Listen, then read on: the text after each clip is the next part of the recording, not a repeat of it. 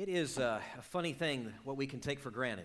The things that we can take for granted and then just dismiss out of hand sometimes because we do take them for granted. I was reminded of that in a news story that I read just a few days ago.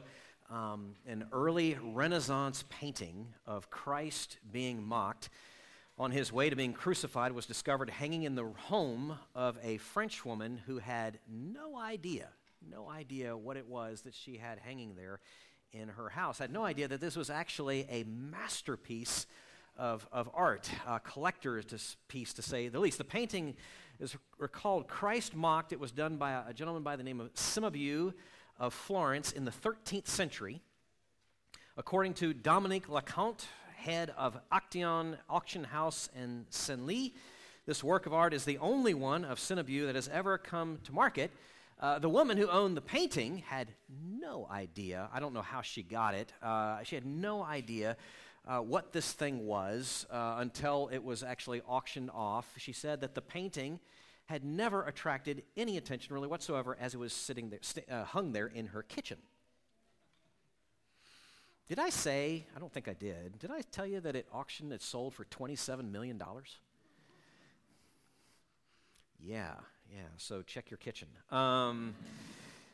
It's funny that which we just take for granted, we don't know what we have, we take it for granted, so we dismiss it, we don't know its value, so we don't really pay it much heed. It happens in so many ways. We're pressing on this morning in this little mini-series that we've entitled Reading the Bible. And last few times I've been up here, we've been looking at Psalm 19. Those of you who were here may remember something of that, and looking at how God speaks to his people first, as you look at Psalm 19, through his world, that which he has made, and through his word, that which he has spoken. And this morning, we're going to continue along those lines and look at another book of the Bible, moving from the Old Testament to the New Testament, moving from an ancient poem to an ancient letter. We know it as 2 Timothy. 2 Timothy, we're going to be looking, you can see on the screen, chapter 3, verses 10 through 17. Now, this may be a familiar text to some of you. I think that even if it's familiar to you, my guess is that I don't know that we appreciate the wonder of what is being stated in these words. If you're trying to find that, by the way, 2 Timothy sits in the flow of a bunch of T's in the New Testament. So you have 1st and 2nd Thessalonians, 1st and 2nd Timothy, Titus, Philemon, Hebrews, big book, not by Paul, but those are sort of landmarks as to where to find this little book. It's not very long at all. 2 Timothy, chapter 3 is what I want to read. But before I read it, I want to give you just a sense of the context, because I think this helps. It helps us understand what we're about to read, what we're about to hear. So this is the Apostle Paul. He is writing to his young protege, Timothy. Paul is awaiting his execution. It's very late in life. In fact, it's right towards the end of his life, because he is going to be executed. He's awaiting his execution, writing from a Roman jail. You could say, some writers say this is in essence Paul's his final farewell to his beloved son in the faith, Timothy, his final charge that he is giving to this young man, to endure hardship. That's a theme that keeps coming up again and again and again through 2 Timothy. To endure hardship, to resist false teachers. That's another theme that comes up again and again in 2 Timothy. To stand firm, to hold fast. Again and again, Paul is trying to press onto his reader to hear this and to take these things seriously. And as we come in mid-argument, midway through what Paul is saying, what I'm actually going to be camping out on here, verses 16 and 17, are almost an aside to what Paul is saying regarding the need to stand firm and hold fast, because these verses we're about to put our feet into, or stick our toes into, examine over the next few minutes, are actually part of an argument that he's making, a larger argument that he is making. And it's worth knowing that as we read this. So anyway, 2 Timothy chapter 3, verses 10 through 17. Hear now God's word. You, however, have followed my teaching, my conduct, my aim in life, my faith, my patience, my love, my steadfastness, my persecutions and sufferings that happened to me in Antioch, in Iconium, and at Lystra, which persecutions I endured, yet from them all the Lord rescued me. Indeed, all who desire to live a godly life in Christ Jesus will be persecuted, while evil people and impostors will go on from bad to worse, deceiving and being deceived. But as for you, continue in what you have learned and have firmly believed, knowing from whom you learned it, and how from childhood you have been acquainted with the sacred writings, which are able to make you wise for salvation through faith in Christ Jesus. All Scripture is breathed out by God and profitable for teaching, for reproof, for correction, for training in righteousness, that the man of God may be complete, equipped for every good work. Well, can we pray for a moment? Lord, I fear that those words I just spoke just a second ago are almost throwaway words for many of us so often. Hear now the word of God. Are we hearing what we're saying? Do we believe it? Do we really believe it? It's good that we're seated when we hear it. We thank you. We thank you for this world and how you do speak to us through what you have made. And we can learn much of our Creator in the work of his hands, of your hands. And we can, of course, learn so much more, though, in what you have spoken, in what you have revealed here in the Scriptures, the holy, sacred writings. Would you please help us to feel the import of that, the wonder of that this morning, whether we've heard 2 Timothy 3:16 and 17 for 10,000 times or this is the first. We pray that it would land on us afresh today and to consider the implications, the far, far-reaching implications of these simple things. We pray in your name. Amen. The late J.I. Packer told this story on several occasions. He is telling the story of this man who's in the middle of this English town, and he begins pointing at the ground, just yelling at the top of his lungs. He wants people to hear what he's saying. It's alive! It's alive! As he's pointing down there towards the ground. Woke you up, didn't I? There you go. People quickly are following his gaze, looking at his gestures, wanting to know what in the world is he so worked up about. Some back away, because they're like, oh my gosh, something alive here in the middle. Some are backing away. Others, fathers, mothers, getting in front of their children. Stay back, this thing might hurt you, whatever it is. The man continues to shout. He begins to move closer to the hat. That's what he's been pointing at, this hat there sitting in the middle of the street. He's pointing, gesturing towards this thing, and then he jumps back as though something's about to jump out in any second, and as though it's about to bite him. It's alive. I don't know how, but it's alive. It doesn't seem possible, he says, and he draws near. He's drawing near again to lift the hat with great trepidation, and the crowd is on the edge of its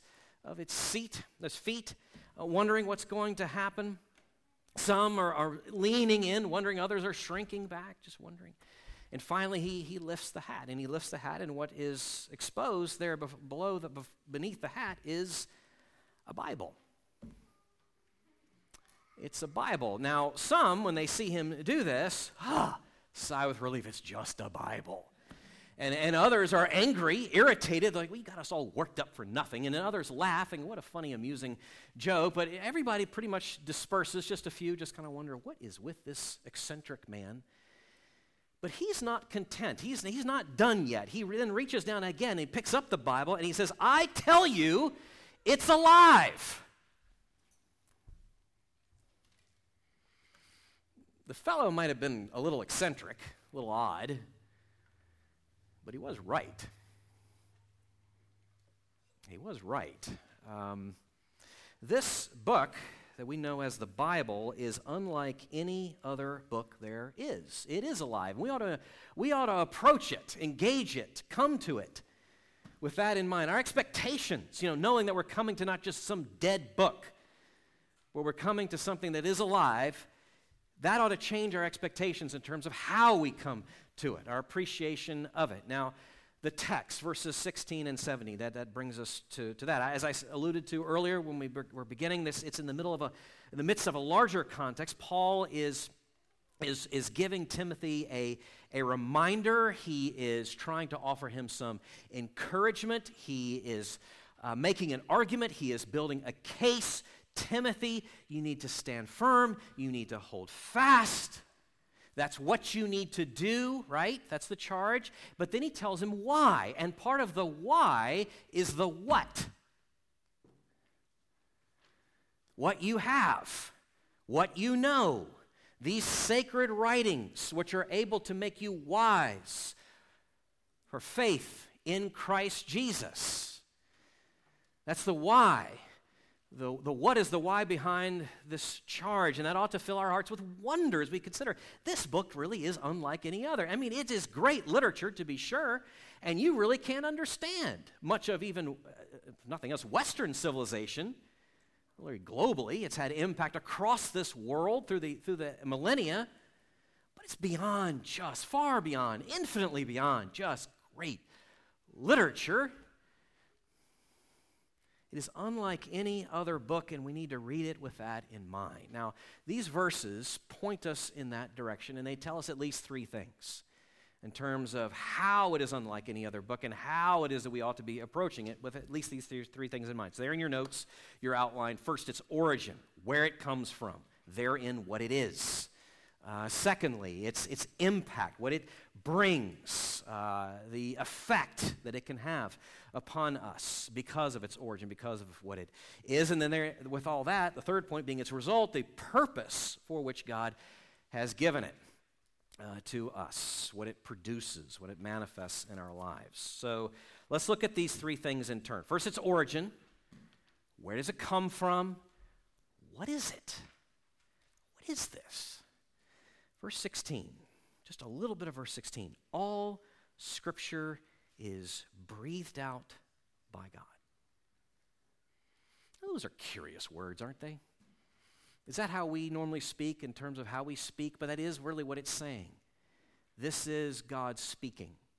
Just as surely as I am breathing out right now with every one of my words, just as surely as you did this morning with whoever you've talked to thus far today, your words are breathed out, meaning they come from you. You are the author, you are the source, you are the origin of those words. The Greek word, here's your Greek lesson for the day, theopneustos, literally God breathed.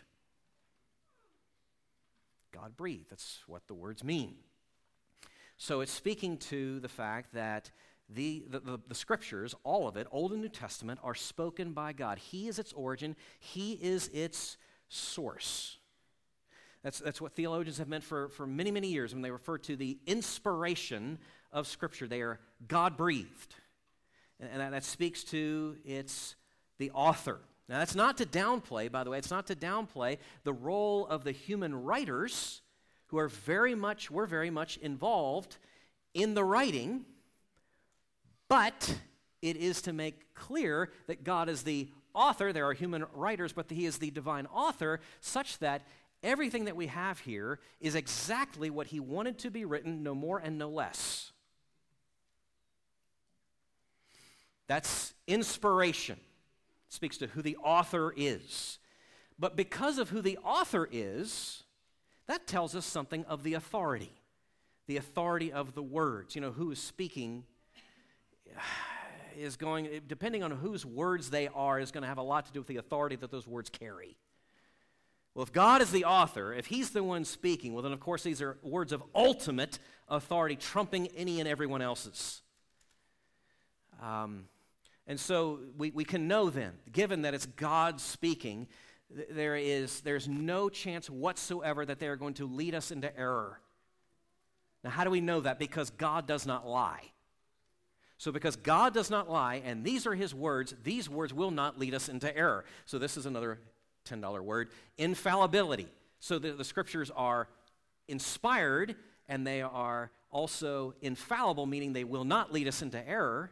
And also they are without error, meaning that they are inerrant. There's no mistake to be found therein. They're completely and utterly, finally, trustworthy. What we have here in the Old and New Testament.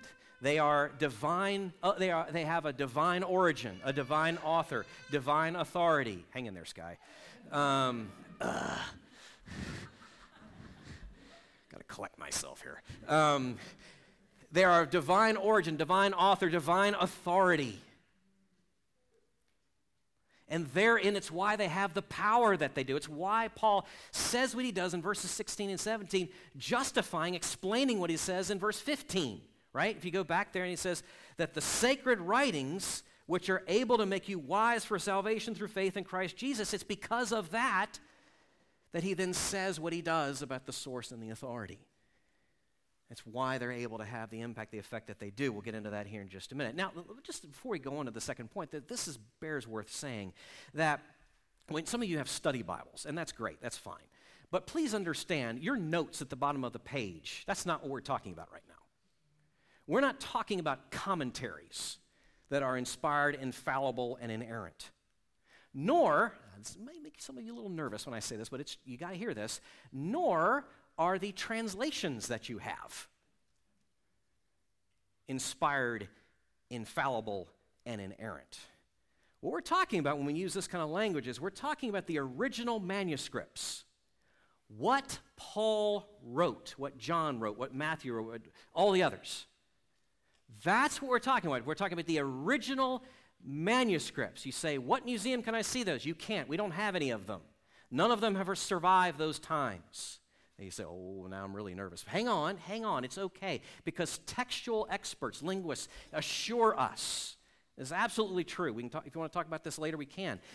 We have an embarrassing number of ancient copies from all over that region. We have an embarrassing riches of copies and an embarrassing, number of copies such that we have great certainty with what we have carried on to the 21st century, even in our English translations. And these textual experts tell us that there are so few, so if so many copies and so few, such a high number and such a low number of any variations whatsoever in those copies, and those little variations have no impact whatsoever. They have nothing to do with any of the significant points in the Scriptures, such that we really can't have great confidence when we open up our Bibles still today in the 21st century Western world at this level of confidence. Let me, if I may use this metaphor. When you're opening up your Bible, you can have as much confidence in what you're reading as if you were being given a copy or a scanned version of a legal document from a lawyer, and that's what you're not looking at the original, but you're looking at a scanned or Xerox copy of the original, and you can then know that, well, that's good enough. That's what we have with these 66 books found Old and New Testament. We have can have that kind of confidence of divine origin. Gracious, we should read it with that in mind. With that in mind. Okay. Now we need to talk about the impact, the effect that it can have upon us. And we see that as you just read just a little bit further in verse 16. All Scripture is breathed out by God and profitable for teaching, for reproof, for correction, and for training in righteousness. So because of what it is, it then has this effect. It can have this impact upon us. Paul says the Scripture, the sacred writings are profitable, meaning useful, meaning beneficial for us as we read them and as we take them to heart and take them into our lives. Beneficial, useful, profitable in a range of ways. Paul gives us 4 words that you can basically divide into 2 groups. So first, useful, beneficial, profitable for us in our beliefs, what we know, how we think. He says teaching. The Scriptures, the sacred writings, show us what we ought to believe. Now, here's, think with me. Everyone is a believer. I just mean by that, no one just has a blank brain, a blank mind. We all believe something. We all have a worldview. We have presuppositions, assumptions that we bring into everything. We are all, as R.C. Sproul used to say, we are all theologians. Everyone is. But the Scriptures show us what's the right thing to believe about God and this world and this life and what He and who He is and what He has done. The Scriptures teach us. They also reprove us. They rebuke us. They correct us. They convict us. They help us to guard against what we ought not to believe. So He's saying it positively and He's saying it negatively, that we would know. That we would know truly, that we would know rightly the teaching and the reproving, our belief, and also our living. Because the Lord is not interested in just a bunch of spiritual intellectuals, a bunch of eggheads, heads on sticks, but rather life lived out. The two things connected together, one leading to the other. So our belief and our living, the Scriptures are meant for our correction. I'll give you one more Greek word, epinorthosis. Ortho, as in orthodontics, orthopedics. The Scriptures have a straightening out, a making right that which is going wrong and crooked and astray. In terms of our choices in life and priorities and such, it sets us right. It puts us right. That's the negative way of putting it, but it's a positive way, and that is to say, trains us in righteousness, instructs us, disciplines us. There's a fullness to the impact, the effect that the Scriptures can have upon the mind and the life, upon the belief and the living, as I think it was John Stott said, our creed and our conduct. The two at the same time. Now, before we go into the third point, this should be emphasized, this should be noted, and that is that the Scripture is given of all Scripture. That dual impact on belief and life is said to apply to all Scripture. The parts that you like and the parts that you don't. The parts that you love to read and are your thing, and the parts that rub you funny and wrong and get your britches all bunched up. The parts that comfort you and the parts that convict you. The parts that cross all the political lines. The parts that make the red staters all happy and the parts that make the blue staters all happy and the parts that make all the purple people all happy. The parts, if I can speak a little more specifically, that tell us to be generous with our finances, open-handed. And the parts that tell us to be strict and guarded with our sexual purity. The parts that tell us we must stand for the preciousness of life at every stage, and the parts that tell us that we must stand up for justice in this society. All Scripture. We are not given the latitude and freedom of cherry picking. We have to pay heed to all of it. And all of it is described in this way. All of it having its source, its authorship, all of it having its authority, all of it having its effect and impact upon us, if we will but heed it. If we will but heed it. Unlike any other book. Any other book. Oh, we need to approach it, read it, engage with it, that in mind. Third of the 3 points. What is the purpose? What does God have in mind for His people as we would engage with this privately, publicly, corporately, all of that. The result. Well, we move on to verse 17 now.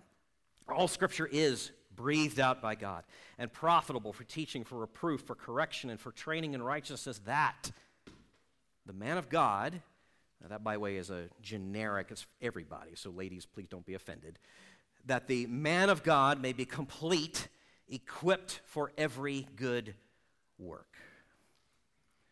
It's pretty obvious on the one hand what Paul is saying, and then less obvious so if you really until you really sit and think about it. So explicitly, Paul is saying here that with the word, we are completed, meaning that we are made, the word can be translated, we are made capable, we are made proficient, we are made able to rise to the challenge. It can be, meant in that context. We are made complete. We are, he goes on to say, we are equipped. So it's like we are really complete in that we are equipped. We are fully furnished, thoroughly equipped for whatever God has in mind for us.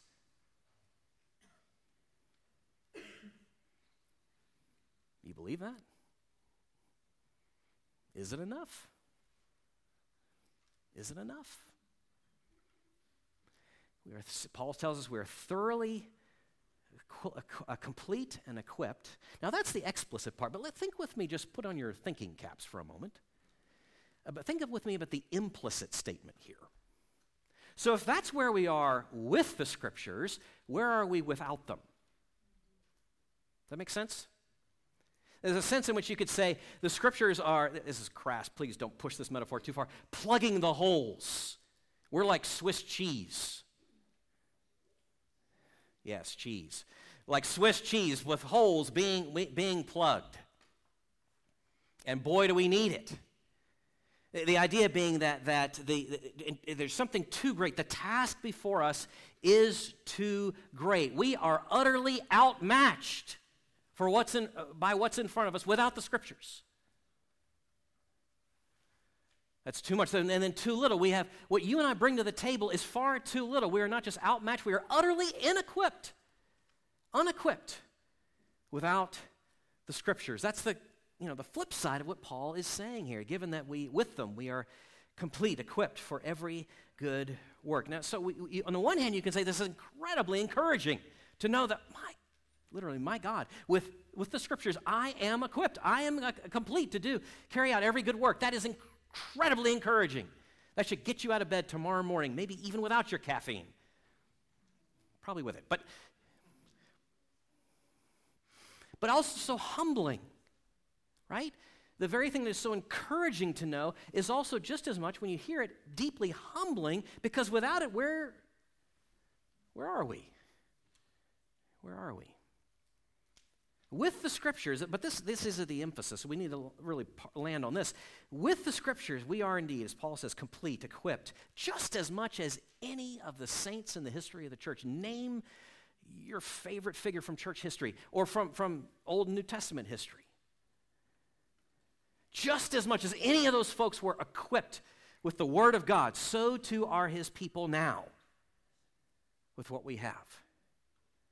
With what we have. Because the Lord is not interested in any way whatsoever in just sending us out, vainly bumbling about, trying to fend for ourselves and figure it out. No, He has spoken. He has spoken. We don't have to just bumble around and figure it out. This is like any other book. We should read it with that in mind. Let me, if I may, then just end this part. What I want to say, truly we have a treasure here. When you consider this, when you consider the origin, when you consider the impact, when you consider the result, the purpose of what God has given us in the sacred writings, the Scripture, we have a treasure here. Now, you could say, "Oh, yeah, I know, because I know what it auctions for. I know what those rare Bibles sell for." I looked this up. The Codex Sassoon, estimated somewhere between $30 and $60 million. This particular Bible. Or the Gutenberg Bible, depending on how many volumes of it that you have. Just one volume, well, that only fits you $4.9 million. If you got the whole set, $35. I don't think McKay's sells that, but anyway. The Bay Psalm book, $16.5 million. Sure, treasure of great value. Right. You know what you're holding in your lap? What's sitting in the pew, the seats there in the little pocket there, or any water-damaged paperback with a broken spine and a torn-off cover with scribbles that your kid put in there with all the crayons and even your illegible notes that from 5 years ago now you cringe at what you said. All that Bible is of inestimable worth.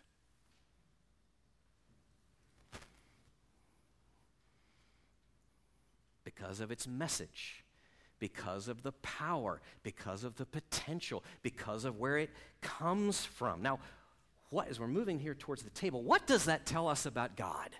That He would give us such a treasure? What does that tell us about him?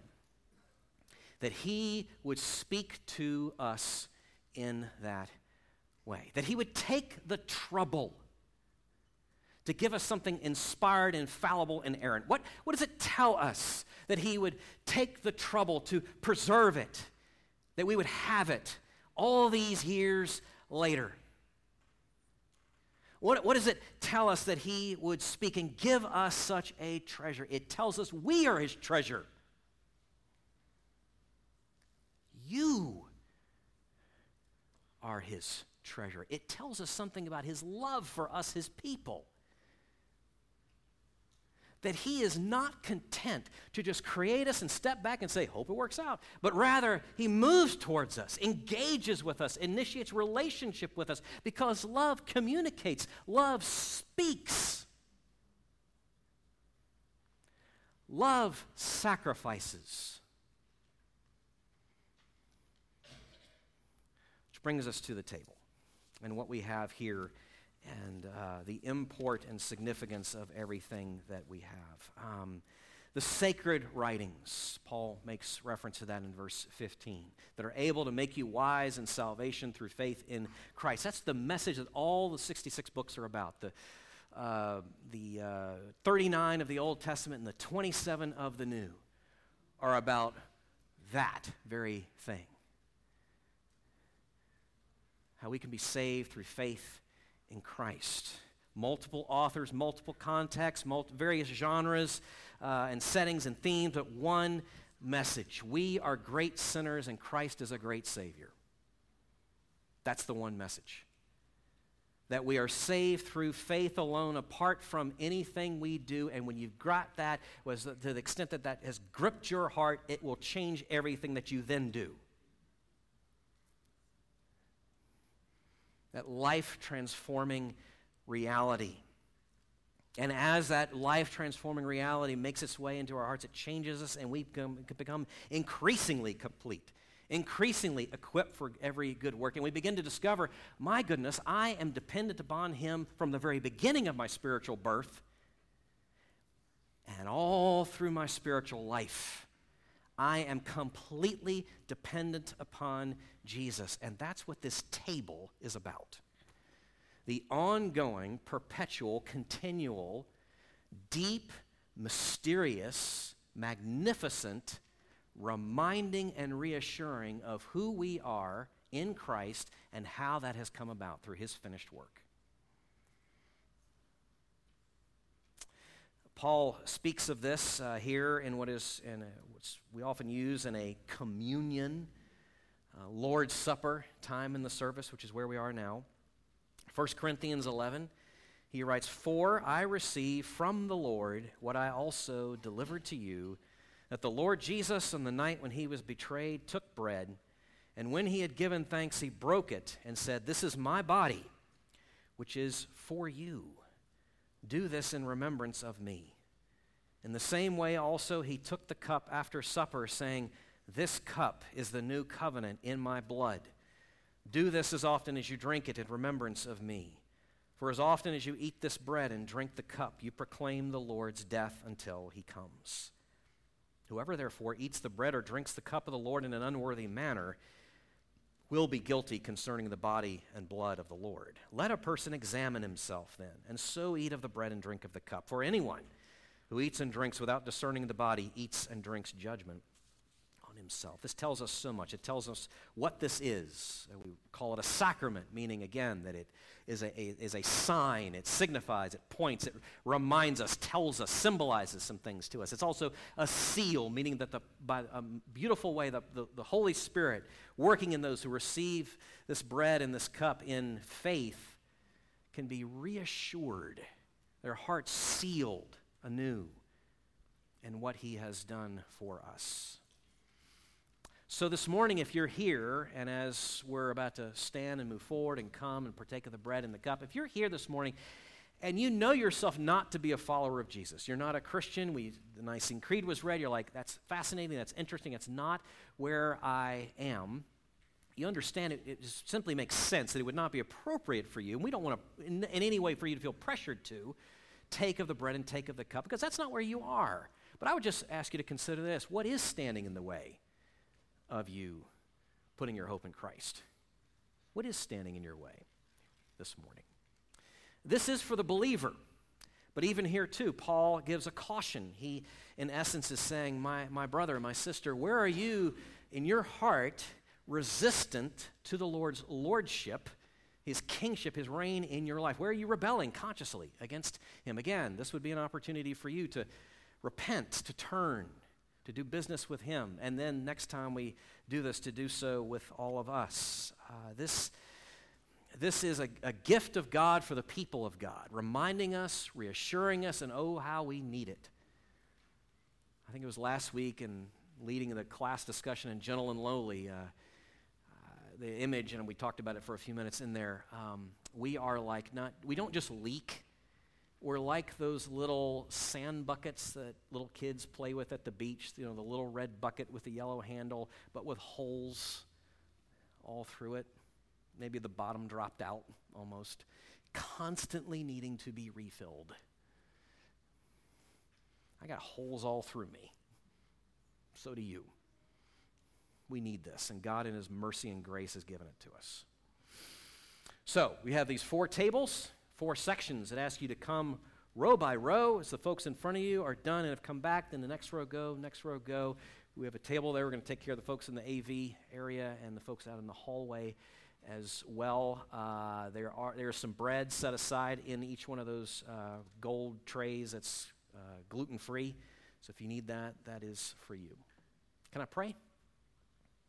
Jesus, thank you. You know what we need. We need to hear from you, and we have it in the scriptures of the Old and New Testament. Truly, as we pick up this book, these sacred writings, the scripture, the Bible, we can know, really, thus says the Lord. Would you please help us to appreciate that? But also, part of what you say calls us to do this, what we're doing now in this worship service, in partaking of this bread and this cup. Would you, Holy Spirit, move in our midst where we need that reminding, where we need that reassurance, where we need the sign and the seal? Would you please bring it as only you can? We pray in your name. Amen.